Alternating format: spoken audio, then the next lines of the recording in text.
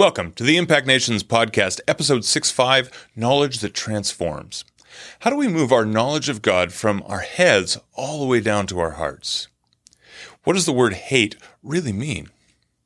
Is there more than one Antichrist, and what does that word even mean? We've got lots of questions this week as we study 1 John chapter 2. Hi, good to be together again today. We are going to be going through almost all of chapter 2 of 1 John today, and there's several sub-themes which I'm going to outline, but overarching is John takes us back to God's commandment to love, and he kind of defines what that is, what true and false love are. And then secondly, he talks about Antichrist, and he brings warnings about them. One of the things we're going to see today is that for some, our understanding of Antichrist is the Antichrist. And it's actually very different from how John uses the term. By the way, he's the only one in the whole Bible who uses the term Antichrist. So we'll press ahead now, starting at verse 3, the test of knowing him. By now we know that we know him. Notice the double no, very intentional. By now we know that we know him, if we keep his commandments. He who says, I know him, and does not keep his commandments is a liar, and the truth is not in him. But whoever keeps his word, truly the love of God is perfected in him. Know is a major theme here. And John is emphasizing this with using repetition throughout this verse. And it's because the cessationists, and remember we learned all about those in the previous couple of episodes, they claim to have special knowledge. Now, we may be surprised to know this still happens today. One of the signs of this kind of special knowledge, which is really Gnostic, is a claim to exclusiveness, or we're uniquely chosen people of God, or God's given us a higher calling than other church members. To hear this, and I've heard it, probably you have too, is a modern expression of the very Gnosticism that John is dealing with. Now, to know God has several implications. One from Old Testament time, it meant to be in covenant with God. And there's a wonderful verse in Jeremiah 31:34. It's a great, great promise. No longer will they teach their neighbor or say to one another, know the Lord, because they will all know me, from the least of them to the greatest, declares the Lord. For I will forgive their wickedness and will remember their sin no more. This is a summary statement of what it means to know God. And notice it includes, it's connected to the blessing of forgiveness. A second aspect of knowing is John 17:3 in Jesus' priestly prayer. It's the classic definition. Now this is eternal life, that they might know you, the only true God, and Jesus Christ whom you have sent. So knowing God for John equals eternal life. And so eternal life is present and not future. We have by and large pushed eternal life off to heaven. But for John, it starts right now. The theme of knowing and being assured that we know God is central to this entire letter. John talks about it 8 different times. Now, the interesting thing about knowledge for the Gnostics is they valued Jesus not for salvation, but for him being a source of kind of a mysterious secret knowledge. The fourth point here, John is teaching that obedience is not a requirement, but an outcome of truly knowing God. We need to really hear that. Obedience is not a requirement, but an outcome. That's like a big reversal to what many of us have thought about obedience. It's an outcome that just happens as we enter into a relationship of really knowing Jesus. As we press into him, and we're going to talk about abiding in a moment, but deep down, our desires change. Someone asked me that just the other day from Psalm 37. He gives us the desires of our heart. I said, that's because when we press into him, he changes our heart and therefore changes our desires.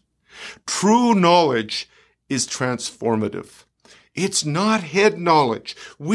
Part of why I'm taking us through 1 John is to help us move from kind of this head knowledge, propositional truth, to heart knowledge, to transformation. And this kind of experiential knowledge is truly transformative. 2 Corinthians 3:18, Paul says that wonderful verse. He says that we are being transformed as we view, as we gaze upon him, as we behold him. This is why Jesus said, by their fruit you shall know them, because they'll be transformed, and transformed lives bring good fruit. They can't do anything else. With Christ as the source, this is inevitable. Fifthly, knowledge as something experiential, interactive, relational, versus knowledge about. Now, probably close to 40 years ago, when I was mentoring young men, I would have certain books that I would give them. I'm a great lover of books. And one of them I gave early on was J.I. Packer's book, Knowing God. It's a wonderful book. It's a terrific book about the attributes of God. But I think really it should be titled Knowing About God, because it doesn't lead us into how to know him experientially. You know, there's a real danger for us of focusing on God's attributes, because what happens is we define him by the attributes that we recognize, and we kind of put him into a box of our own principles of how he has to act. I remember in early days hearing, well, God can never violate his word. The scriptures are wonderful. You know that and I know that. But Jesus is the Word, and the triune God is not contained by the scripture. So really, a big theme that comes through this chapter again and again is John calling us to learn to recognize God's voice, to recognize his leading. Beloved, we can read the scriptures for information or for intimate connection. When I read the Gospels, here's something I do sometimes. When I'm reading the Gospels, I will replace Jesus or he for you. So rather than he went about healing the sick, you went about healing the sick. Just that pronoun change helps me to read the Gospels again with more interactiveness, more intimacy with Jesus. And also another point in this passage, number 6, is if we keep his commands. We'll know him if we keep his commands. What commands? Is John calling for a kind of Christian legalism, which, by the way, we can fall into very easily? I don't think so. I don't think John is talking about a set of instructions or commandments like the 10 Commandments. Instead, a relationship with God in which we respond to whatever he asks of us. You see, it's much more fluid. It's much more immediate. It's about that kairos, right now time. John will give us a picture of Christ's command in chapter 3. We'll look at that next week more fully. And this is his command, to believe in the name of his Son, Jesus Christ, and to love one another as he commands us. So let me say this again. I think that what he's talking about here is a relationship where we respond to what he's saying.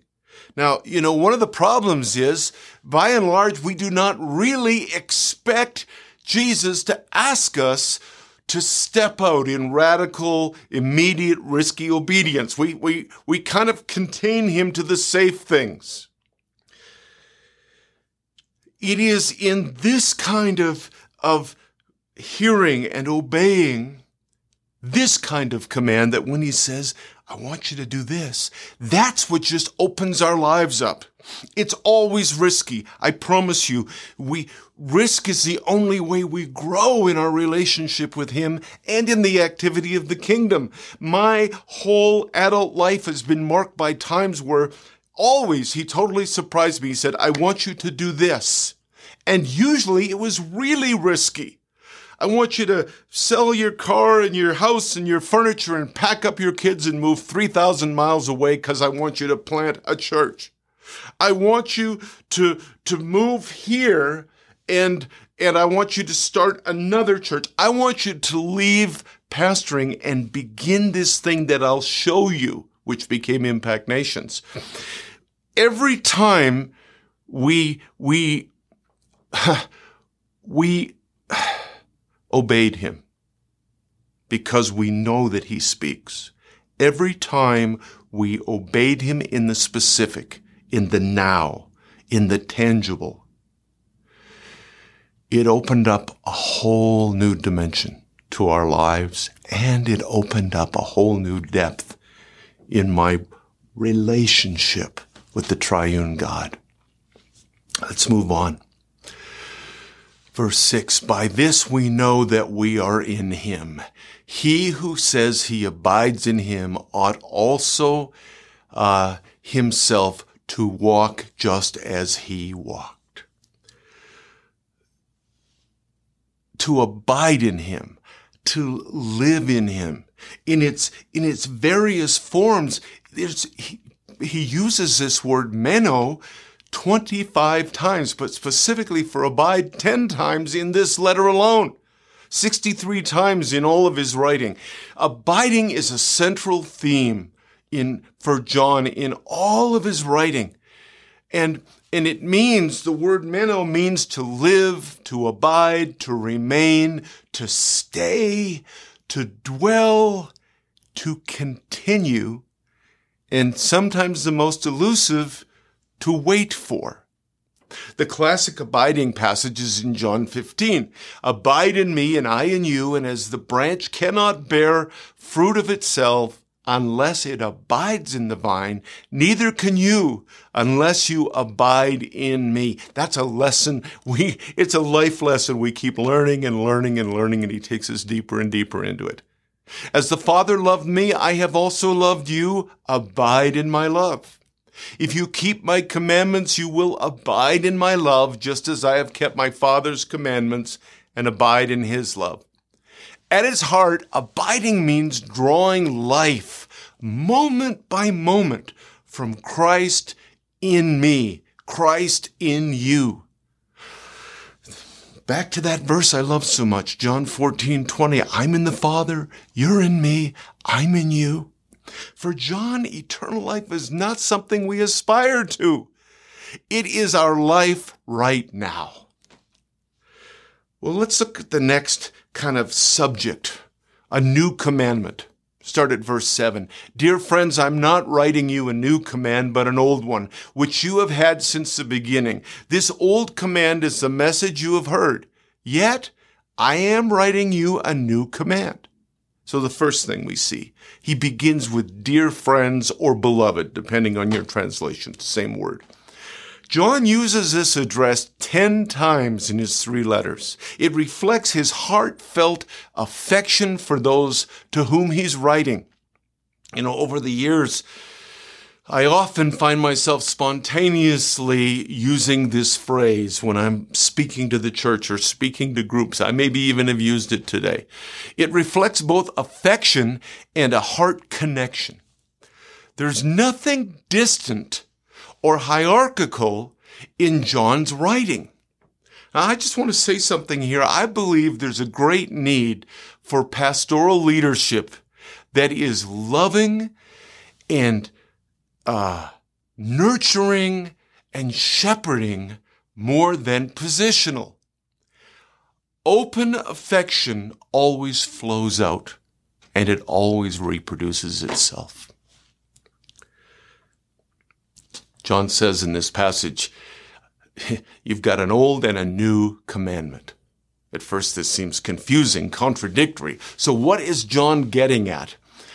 It's interesting because when I look at various commentators, there's two different understandings of this. One is the old command goes back to the Old Testament.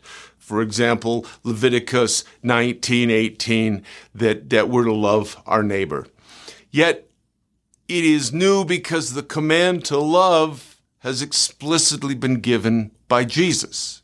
Remember in John's Gospel, chapter 13, he said, "A new commandment I give you, that you love one another as I have loved you, that you also love one another." So John reiterates this in his second letter, which we'll look at weeks from now. "And now I plead with you, lady, not as though I wrote a new command to you, but that which we had from the beginning, that we love one another. This is love, that we walk according to his commandments. This is the commandment, that as you have heard from the beginning, you should walk in it." But then there's another kind of approach that commentators take. Jesus' command is now old for John because he heard Jesus give this commandment 60 or more years earlier. John is saying that what is a new commandment for his listeners is actually an old commandment, and it has never changed. So what's his point? John is not imposing a new obligation on the church. He's only reminding them of what they have known from the beginning. Now, just to make this applicable for us, there are seasons and there are situations when we need to be brought back to this most fundamental of Jesus' commands, especially when we think that what others have done or the nature of the conflict that we're in allows an exception to loving others. So we need to be brought back to that. Verse 8 to 11. "Its truth is seen in him and in you, because the darkness is passing and the true light is already shining. Anyone who claims to be in the light but hates a brother or sister is still in the darkness. Anyone who loves their brother or sister lives in the light, and there is nothing in them to make them stumble. But anyone who hates a brother or sister is in the darkness and walks around in the darkness. They do not know where they are going because the darkness has blinded them." Just a reminder, from the beginning of this series, I shared that there's two overarching themes. John emphasizes in the first half of this letter that God is light, and in the second half that God is love. So now we see him speaking again about light and darkness, and he uses them as a metaphor. Of course, light means love, darkness means opposition to God. More specifically, I think for John, it means the realm where sin predominates. And this is why, because it's a realm. Sin isn't that, I took an extra cookie, just to be very superficial. It's bigger than that. It's a force. And this is why we must flee sin. It's so important. Remember in the Lord's Prayer, deliver us from temptation. It's really keep us from the place of temptation. Lead us not into temptation, by the way, I just misquoted, is really better translated, keep us from the place of temptation and deliver us from the evil one. Sin is more than individual acts. It's a place where the powers are at work. Sin is the arena of frontline spiritual warfare. We need to understand that as we're faced with temptation. It's frontline spiritual warfare. He goes on to say, the darkness is passing and the true light is already shining. Notice that John points them to the good news that the kingdom is advancing. Not that it will advance or come one day. It is advancing right now. Folks, we can learn from John the Encourager, the one who overcomes fear with faith in the goodness and mercy of God. That's why I have become convinced, and all of us here at Impact Nations are convinced of the power and the vital foundational importance of a beautiful gospel. Let's look a little bit at how he uses the word love and hate. The Greek word for hate is meseo. And yes, it can mean to despise, to detest. But it also has another meaning that I think we overlook, or maybe we never knew. It means something more nuanced as well. It means to show disfavor or to disregard. So we can read this and say, well, this isn't for me. I don't hate anyone. This doesn't apply. But just as darkness is absence of light, hate is absence of love. You know, by this definition, we can be guilty of hate in many subtle ways. By ignoring someone, by avoiding them, by taking someone for granted, not valuing them, not seeing Christ in them. Pardon me. Or even just failing to see another. You know, so many people feel invisible. By this definition, this is all hate. People are created to respond to love. We are created to be seen, to be affirmed, to be valued. This is love. It's very tangible. To fail to consciously choose to see another, to affirm another, is to progressively become spiritually blind. That's what this verse is telling us. We can cover or deny this blindness with more spiritual activity in our lives, more Bible reading, attending more church meetings. But Jesus said, remember in Matthew 9:13, he said to the religious people, but go and learn what this means. I desire mercy and not sacrifice, not religious activity.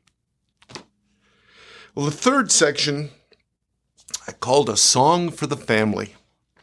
And some commentators say this is the central passage, that it's the hinge point for the entire letter. And really, it is a song or a poem. And I'll tell you why in a moment. But let's just look at this now. Verses 12 to 14. I write to you, little children, because your sins are forgiven you for his name's sake. I write to you, fathers, because you have known him who is from the beginning. I write to you, young men, because you have overcome the wicked one. I write to you, little children, because you have known the Father. I have written to you, fathers, because you have known him who is from the beginning. I have written to you, young men, because you are strong, and the word of God abides in you, and you have overcome the wicked one. It's really like a song or a poem in two stanzas. And John wrote it this way, both for emphasis and to help them remember. Remember, it was an oral tradition in those days. Probably no more than 5% of people were literate. So he's writing this to help them remember and let it sink into their hearts. And notice he's writing in the second person, you. He's very deliberate about this. This makes this passage even more personal. It's a very affirming passage. John is intentionally building up his spiritual children who've been in the midst of a really shaky time because of the secessionists. Now, at first reading, it seems like he's addressing three groups of people, but really it's only two. Dear children, John has addressed the believers repeatedly as dear children through this letter. This is the third time he's going to use this expression 8 times in the letter. And it's his unwavering expression of affection for the whole community. They're all included in this. And now he breaks it down more specifically. Fathers is likely those who have the longest history with the Lord. Some commentators say it's just the older ones, but as you read the whole context of it, I think really it's those who have the longest history with the Lord in fellowship with him. And the only other place in all the New Testament where this word fathers is used like that is in 1 Timothy 5:1. Young men likely are those newer believers, It could just mean younger people. And he says, I'm right to you because you have known him who is from the beginning. John is so careful in every word, and it's multi-layered so often. Now, we looked in an earlier episode on this word beginning. It's used 8 times in John's letter, arche. And it really denotes the gospel as it was first heard by John's churches. But more than that, it refers to Christ, the one who was from the beginning. Beginning, that word arche, doesn't simply mean that which comes first. It's got a broader meaning. It really means the source of something, or the origin, that by which everything begins to be. It also can mean the active cause, the first place or rule.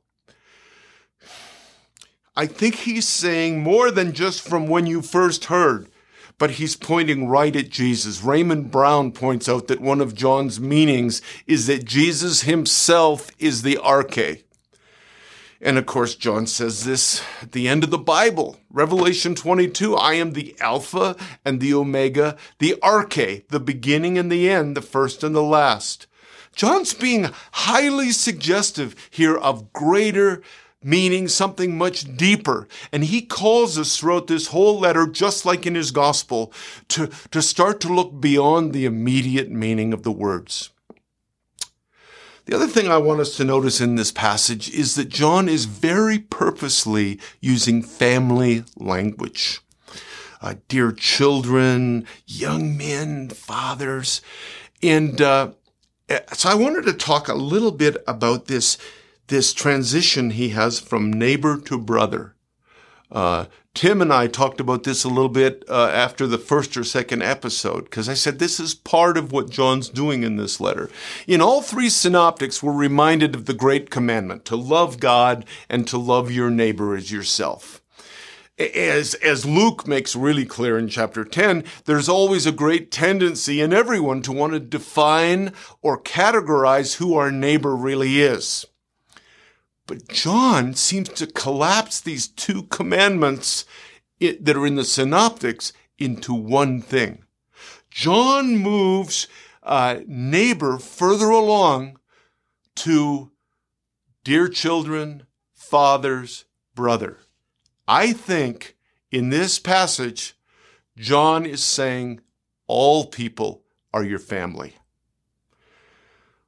What would it mean for us to truly think of all people as our family, as our brothers and sisters? You know, neighbor is really a very nationalistic word in our day. What we see Americans, our neighbors, or if you're a Canadian or an Aussie, they're your neighbors, but not those who are way over there in India or in a Muslim nation, not asylum seekers, refugees. They're not our neighbors, even though the Bible tells us 59 times that they are. John is saying to us that in the 21st century, everyone is family. So 1 John, just like his gospel, presents us with a higher, more complete understanding of Christ and of the Jesus way. Well, let's move on. The 4th section here is do not love the world. And I love the translation from the New Living Translation here for verses 15 and 16. Do not love the world nor the things it offers you, for when you love the world, you do not have the love of the Father in you. Isn't that interesting? Either or. For the world offers only a craving for physical pleasure, a craving for everything we see, and pride in our achievements and possessions. These are not from the Father, but are from the world. I encourage you on your own, just read those verses in the New Living Translation, because they unpack some of the other translations. For John, the world is all that stands in opposition to God, that is in rebellion to him. God loves the world as something that needs rescuing, right? For God so loved the world. They need rescuing, redeeming, saving. He never turns his back or gives up on the world. whenever you hear anything that is supposedly prophetic, or even you hear a kind of preaching that in any way sounds like we're giving up on that terrible world, that is not of the Spirit of God. I'll just come right out and say it, because God never gives up on the world. Now, when he says the world, he's not referring to God's creation. He means a whole way of life that lies under the power and influence of the evil one.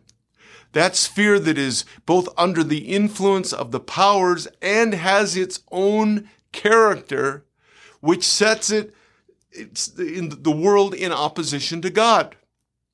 He says, for when you love the world, you do not have the love of the Father in you.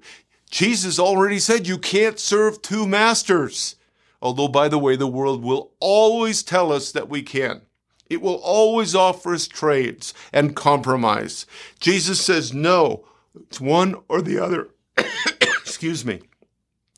To let our eyes become set on the things of the world is to abandon the eternal for the temporary. It's a very bad trade.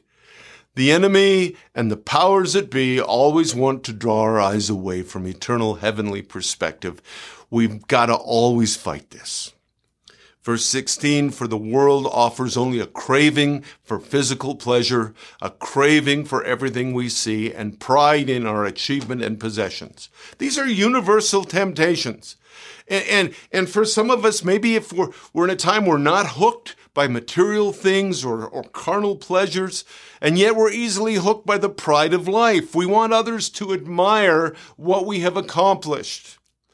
John is challenging us to question the world's value system, even when it looks spiritual.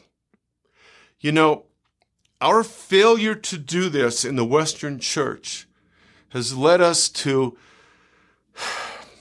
a Christianity in which there is no statistical difference on any markers between the church and the world. And that's because we have lost our grip on verse 15 and 16. Let's move on. Warnings against being deceived by the cessationists. So now John has just been an encouragement, and he makes kind of a hard turn here to warning, because the cessationists are a very real threat to the community. He identifies antichrists as those who were once members of their church community and have now left, but continue to try to influence. Now, John gives the church 3 protections against them.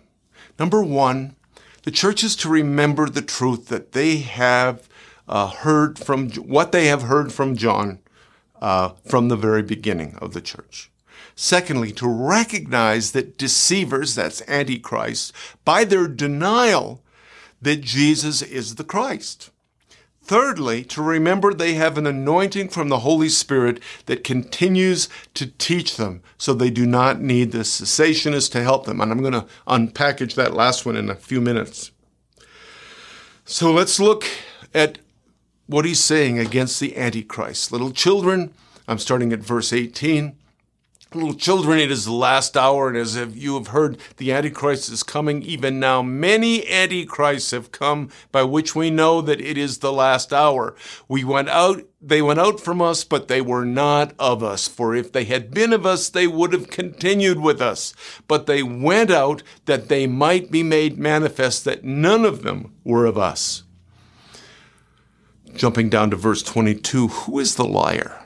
But he who denies that Jesus is the Christ. He is Antichrist, who denies the Father and the Son. Whoever denies the Son does not have the Father either. He who acknowledges the Son has the Father. Now, he says it's the last hour. By the way, this is the only place in the New Testament this term is used. But it refers to the new era, the last days that began with Christ's incarnation. So,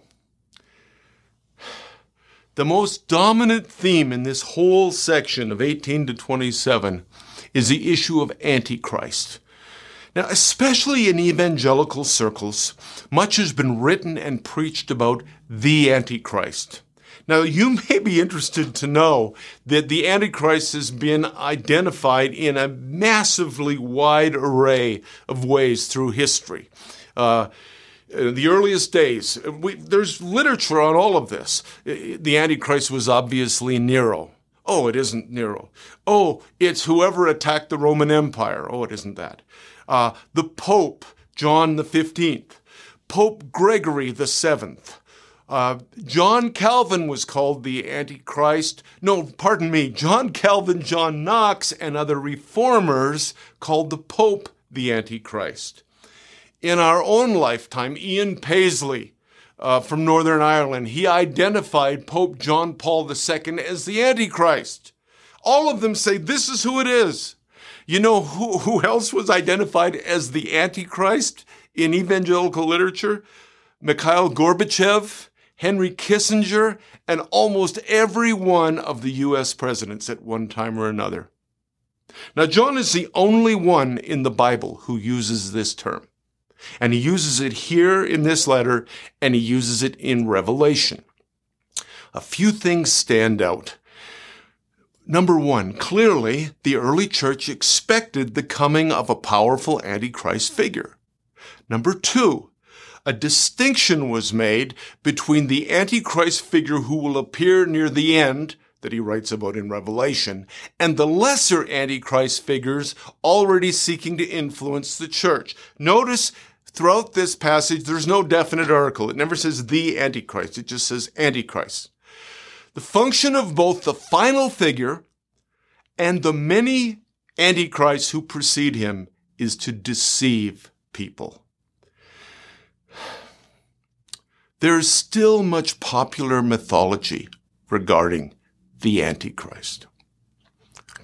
Many books have been written, movies have been made.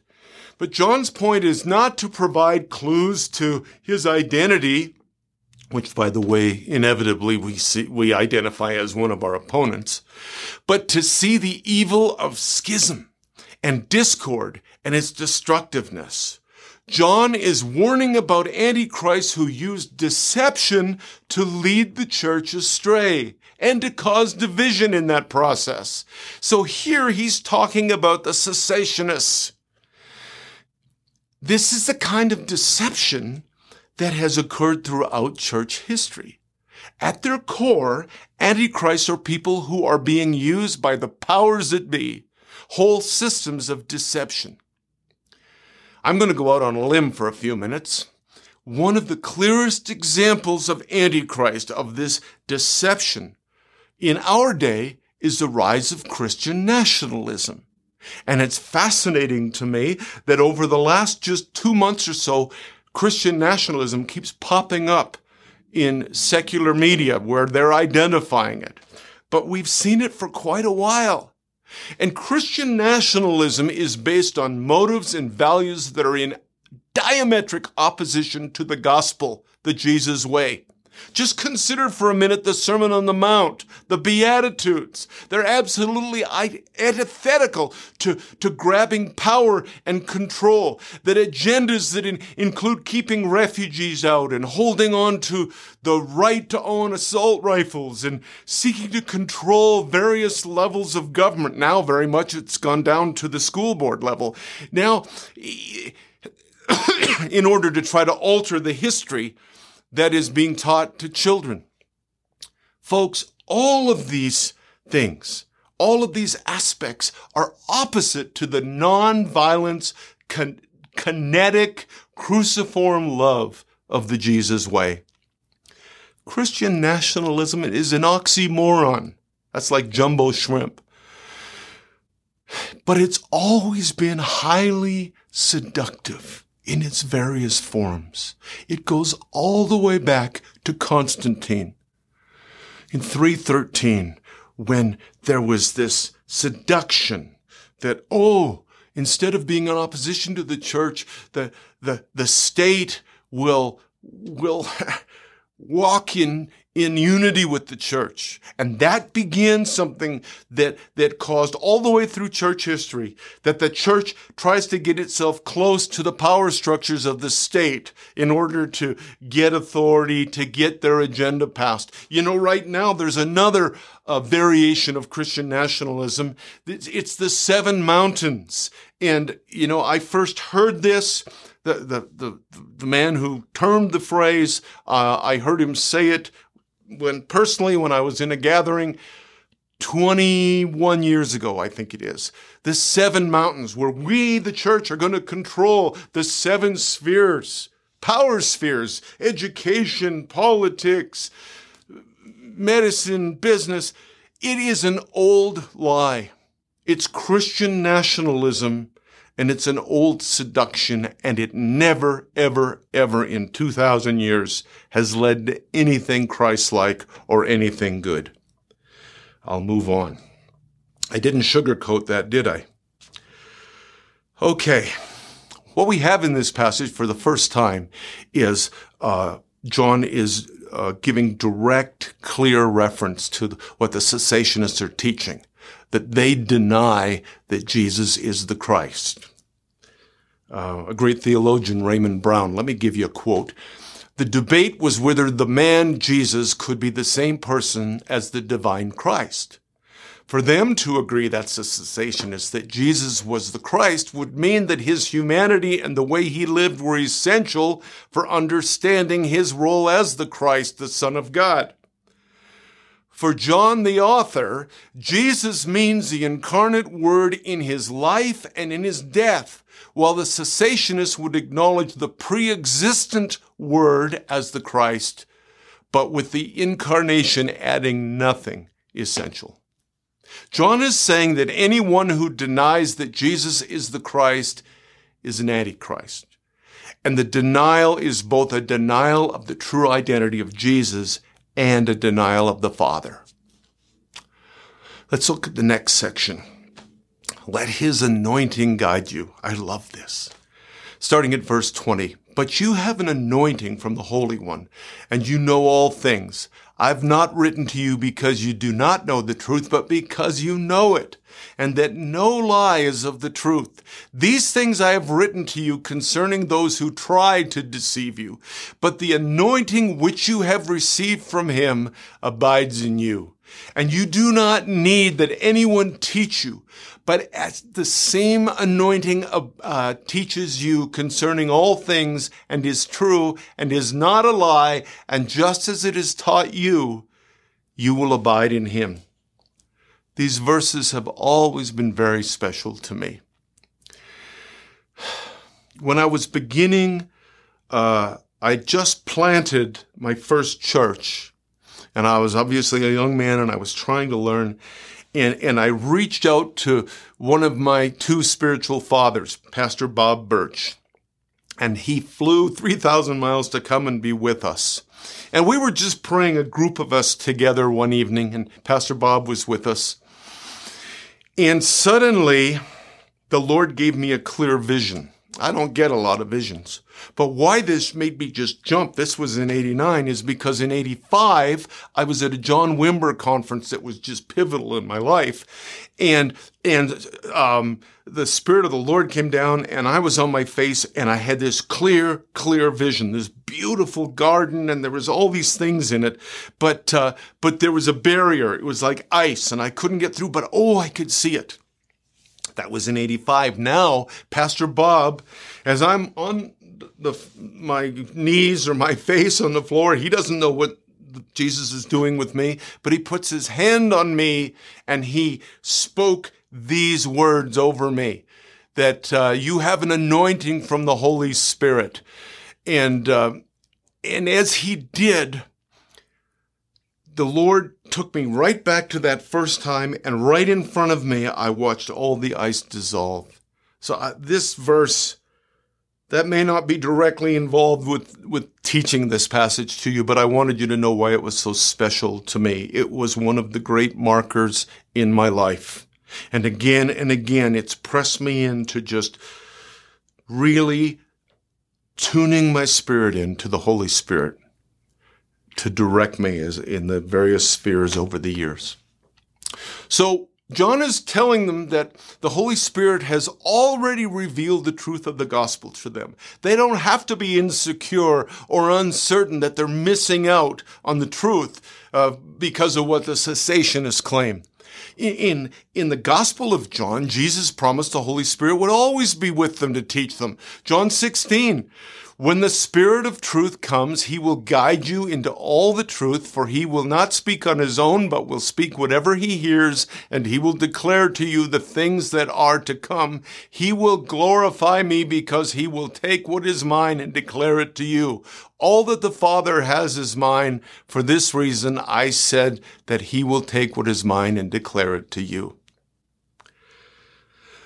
Beloved, this is why before reading the scriptures, ask the Holy Spirit to bring his revelation, to speak to you, spirit to spirit, through the scriptures.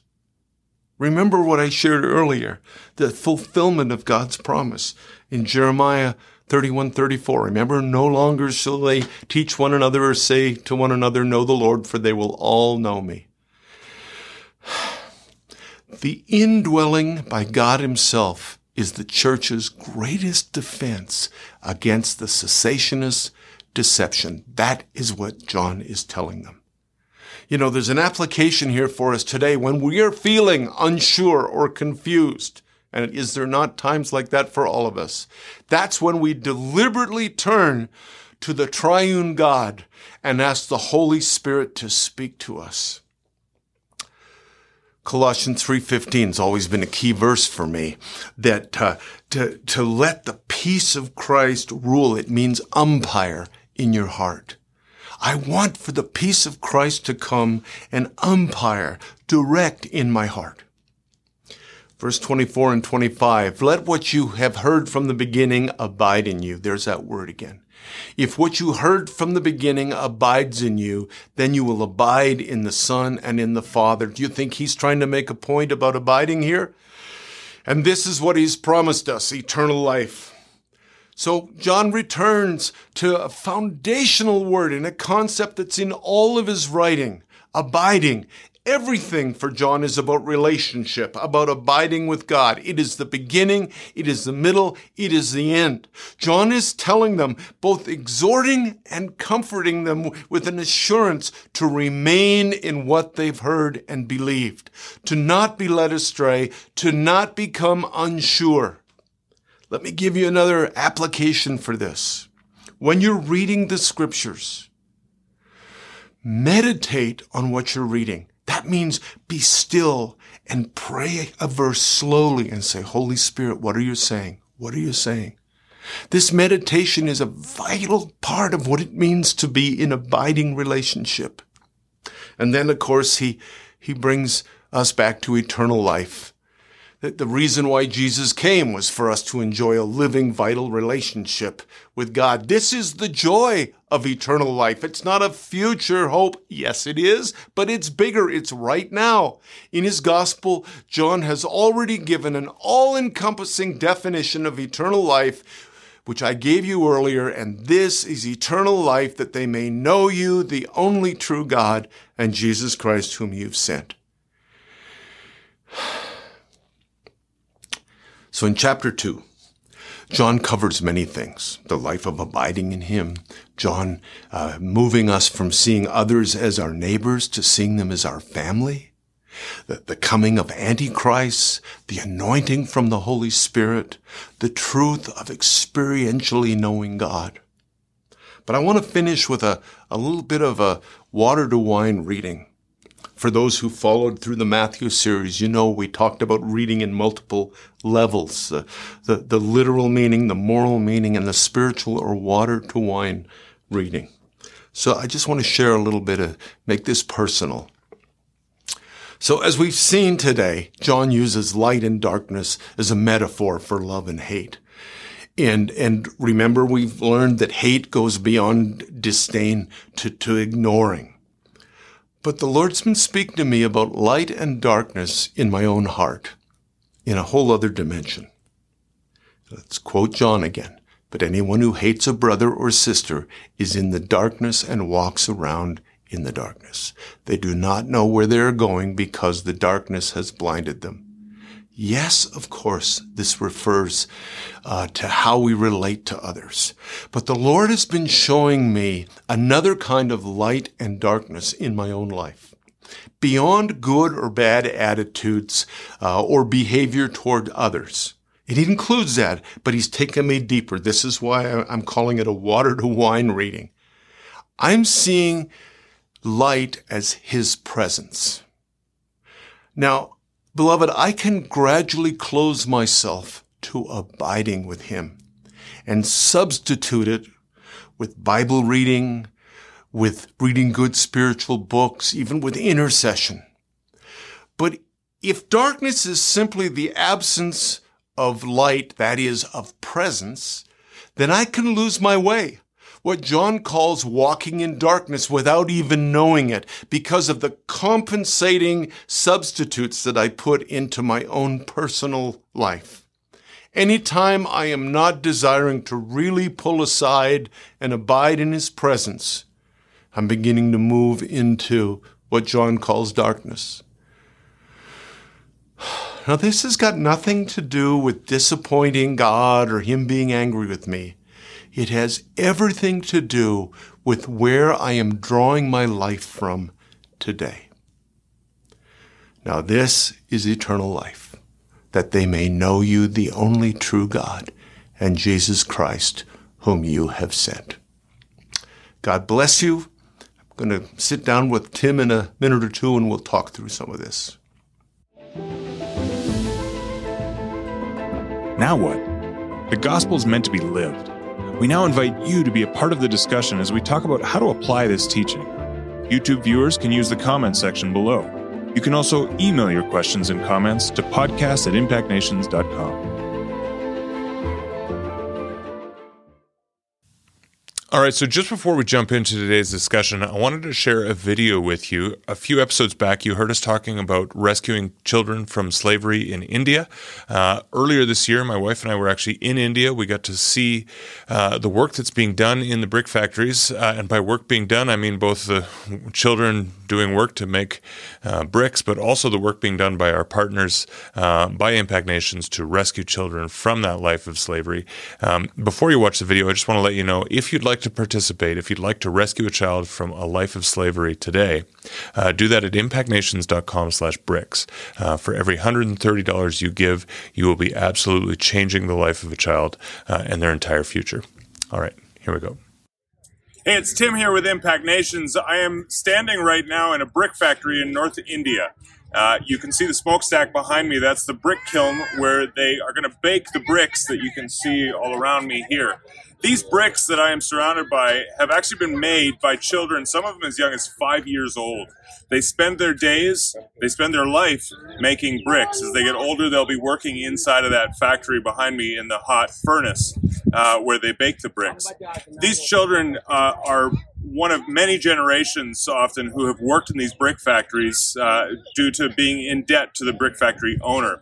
Impact Nations since 2019 has had the privilege of actually rescuing as many as 1,600 children from brick factories just like this one.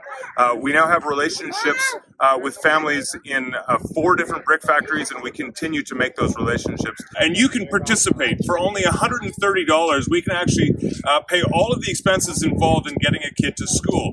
$130 is going to cover all of their registration fees. It's going to cover their bags and their uniform, school supplies, all of the things that they'll need to go to school. One of the great things about being at school is that they're going to get a nutritious meal every single day, which is a huge deal because these families are living on almost nothing. In fact, we have encountered families that oftentimes are mixing clay brick dust into their food just to try to supplement it. That's how hungry they are. So I would invite you to come participate, join us for $130. You can take a kid out of a brick factory and send them to school where their entire future will change. All right, I have too many questions and not enough time, so we're just going to see where this goes. By the way, as always, if you, the listener or viewer, have questions, send them to podcast@impactnations.com. I'm sorry if I haven't got back to you on some of those. I've got a few piling up. We got a few of them coming in, but they always get read, so please send us an email. I love to see them. I have a real simple question, actually. You just finished talking about abiding and really interesting about kind of slipping into darkness over time when you're not abiding. Mm-hmm. And I can almost hear some listeners saying, listen, I'm going through the motions. I read my Bible, I'm praying, but I don't feel like I'm abiding. I'm not experiencing that eternal life you're talking about. What am I missing? Or when's it going to get better? I'm ready to just quit. I guess, and we have heard the term dry season. I think that's a good Christianese term. And I think that's what I'm describing. Have you ever encountered in recent history dry seasons, and how do you Absolutely. How do you get out of them? Absolutely. How do you move on? I know that he never changes. Mm-hmm. And yet I know there's seasons of grace and seasons where it's harder. I do keep on. I do keep reading the scriptures, but I have to make myself more than ever begin with, Lord, come, Holy Spirit, what do you want to say to me? Mm-hmm. I need to stop more. But I keep doing that. Mm-hmm. I have to be quiet. Sometimes my literal quiet time, that's all it is. It becomes like my sacrifice to him. Now, I'm pretty sure we're going to have Susan Carson come very soon. And we're going to talk specifically, we're going to give a whole session to abiding, what it means, because she's really given her whole ministry to that. Yeah. So that's it. You keep on, but you don't just keep on, well, just keep reading your Bible, just keep saying your prayers. No, keep on with what you know. Lord, here I am. Yeah. Okay? Yeah, good. Looking forward to having Susan on too. She was at the conference. Terrific. She's fantastic. Yeah, it was. I was going to say standing room. It was practically sitting on the floor room only. Yeah. I was actually literally sitting on the floor at the back of our seminar. So yeah, that's what it was. Hey, Christian nationalism. You took aim at that today, which I think you were real clear on. So I don't want to kind of rehash that. But what I do want to ask is this: how do we, as Christ followers, engage in the political process in a healthy way? Because I don't think it's wise to just completely disengage and say, well, Christ doesn't call us to bring about kingdom transformation through the political process. Or maybe we are. I don't know. How do we engage in a really healthy way? You are asking one of the most complicated questions you can, because in 40 years I haven't completely worked my way through this. Yeah. I have to begin at the heart level. What a surprise. Yeah. And I have to say that Jesus is my standard. Yeah. And there's no other standard. Yeah. And the epitome of that would be the Sermon on the Mount and the Upper Room Discourse. Yeah. And that becomes my standard. But at the same time, I can never fall into being antagonistic. Mm-hmm.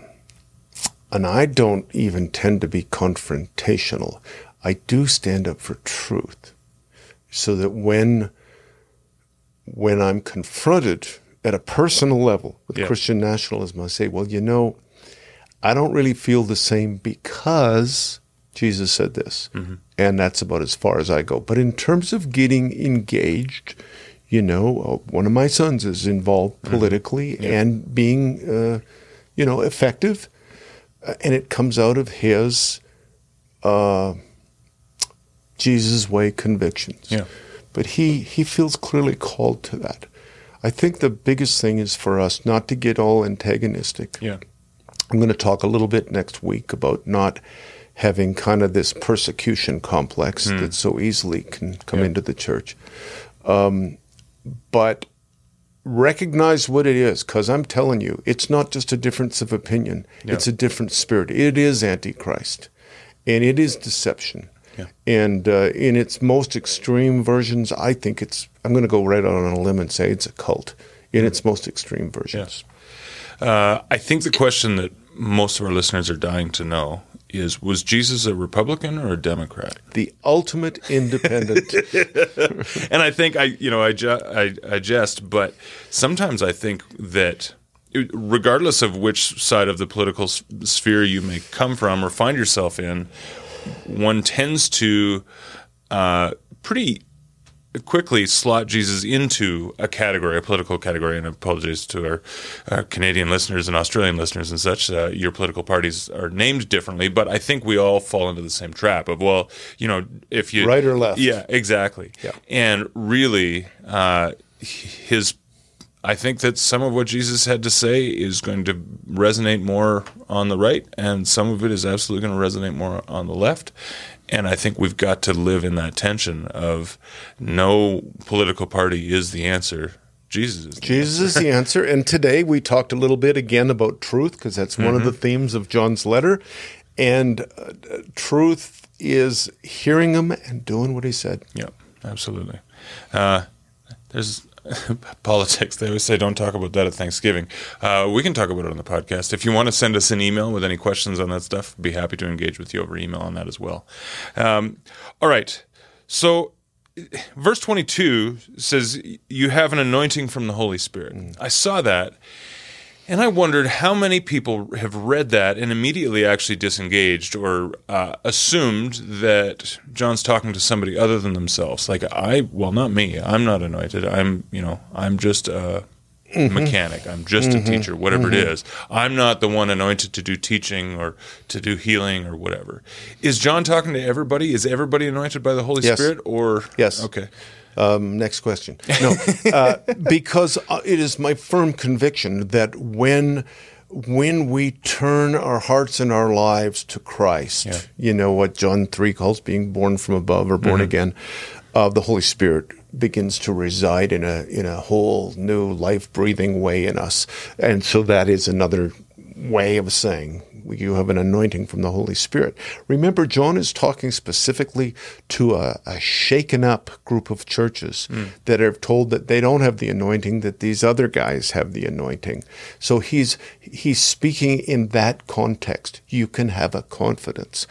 I told that story with Pastor Bob, and one of the reasons I told it is, besides letting people know how personally applicable it is that I have been reminded of that again and again and again. When I have felt unsure, am I doing the right thing? Is this, and just, now it's not bravado, it's the opposite, right? Because the whole cruciform love, but it is a quiet confidence in him working. Yeah.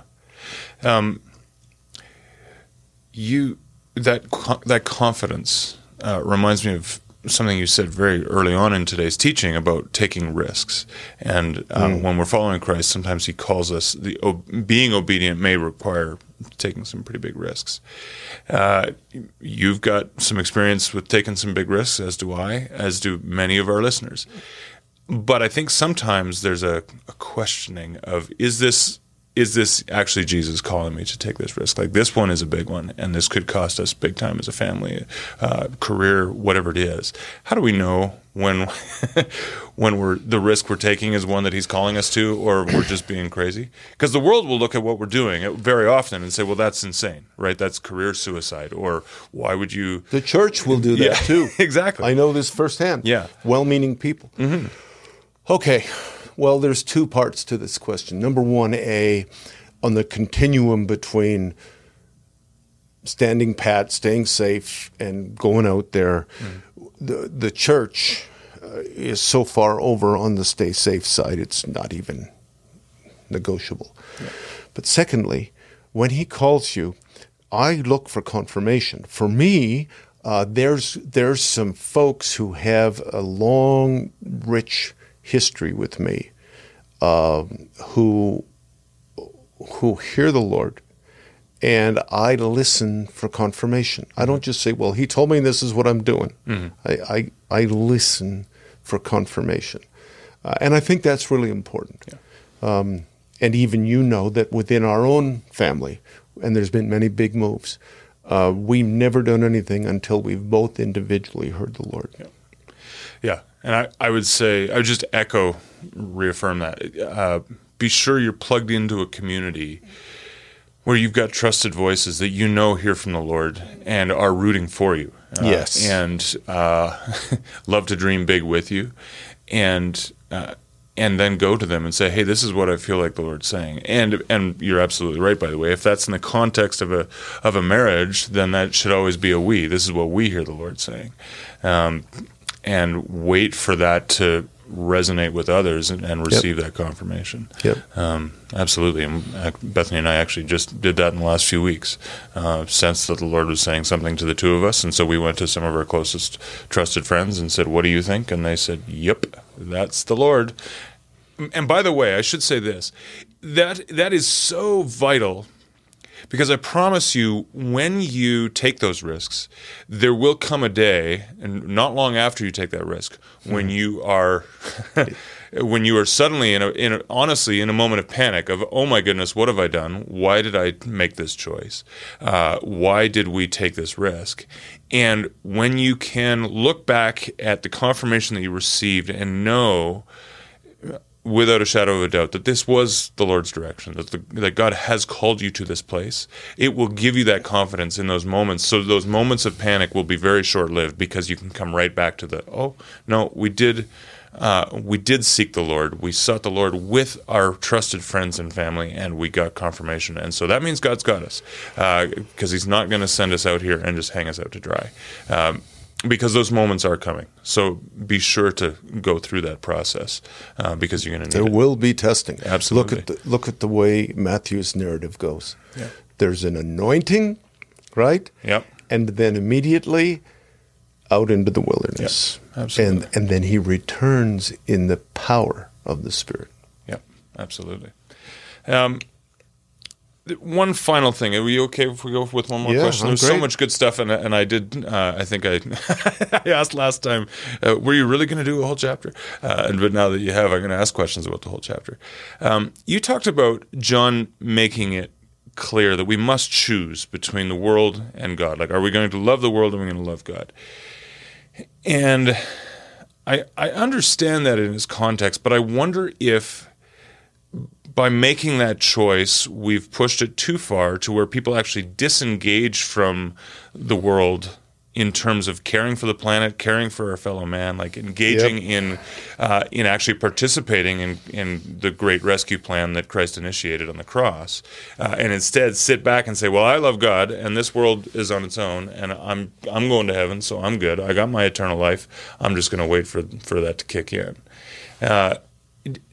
Because I think that happens. There is an attitude like that. How do we caution people against just checking out? Because if we don't have to love the world, then I ain't going to love the world. Well, for one thing, what John's implying in verses 12 through 14 is he's taken us further than love your neighbor. It's your family. Yeah. And you don't check out from your family. I think clearly he's not talking about that or relationships there, and that's a misuse of it. But he is, and that's why I love the New Living Translation. Yeah. I mean, he's talking about the universal tug of the world. Remember, that's the whole systems, that's the powers that be, toward having the things of the world. I want to get a great new car. I want to get this. I want to get that. And there's nothing wrong with a new car. But there is, if that becomes, wow, that's what I'm really excited about. And so I don't think at all we should disengage. I'll talk a little next week about that too, in terms of just statistically where we're at in terms of the values of the world. Yeah. And but at the same time, we can't just ignore.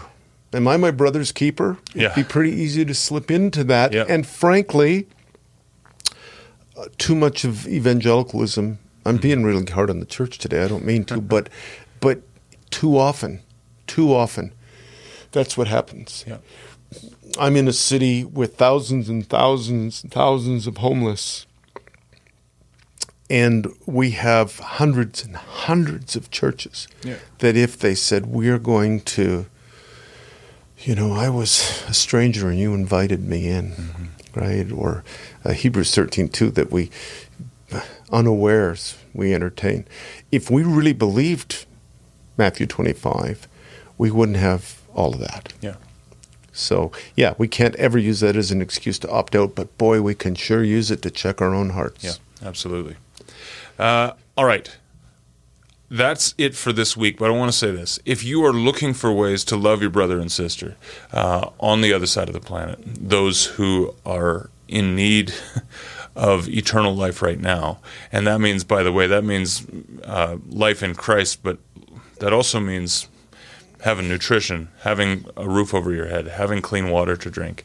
Head to impactnations.com, have a look around at some of the active projects we've got going on, and just ask the Lord how He would have you engage with loving your brother, loving your sister from around the world, because there are plenty of opportunities right now to engage in bringing abundant life to others, and we would love to have you partner with us. So you can do that at impactnations.com, and then just hit that red give button and participate with us.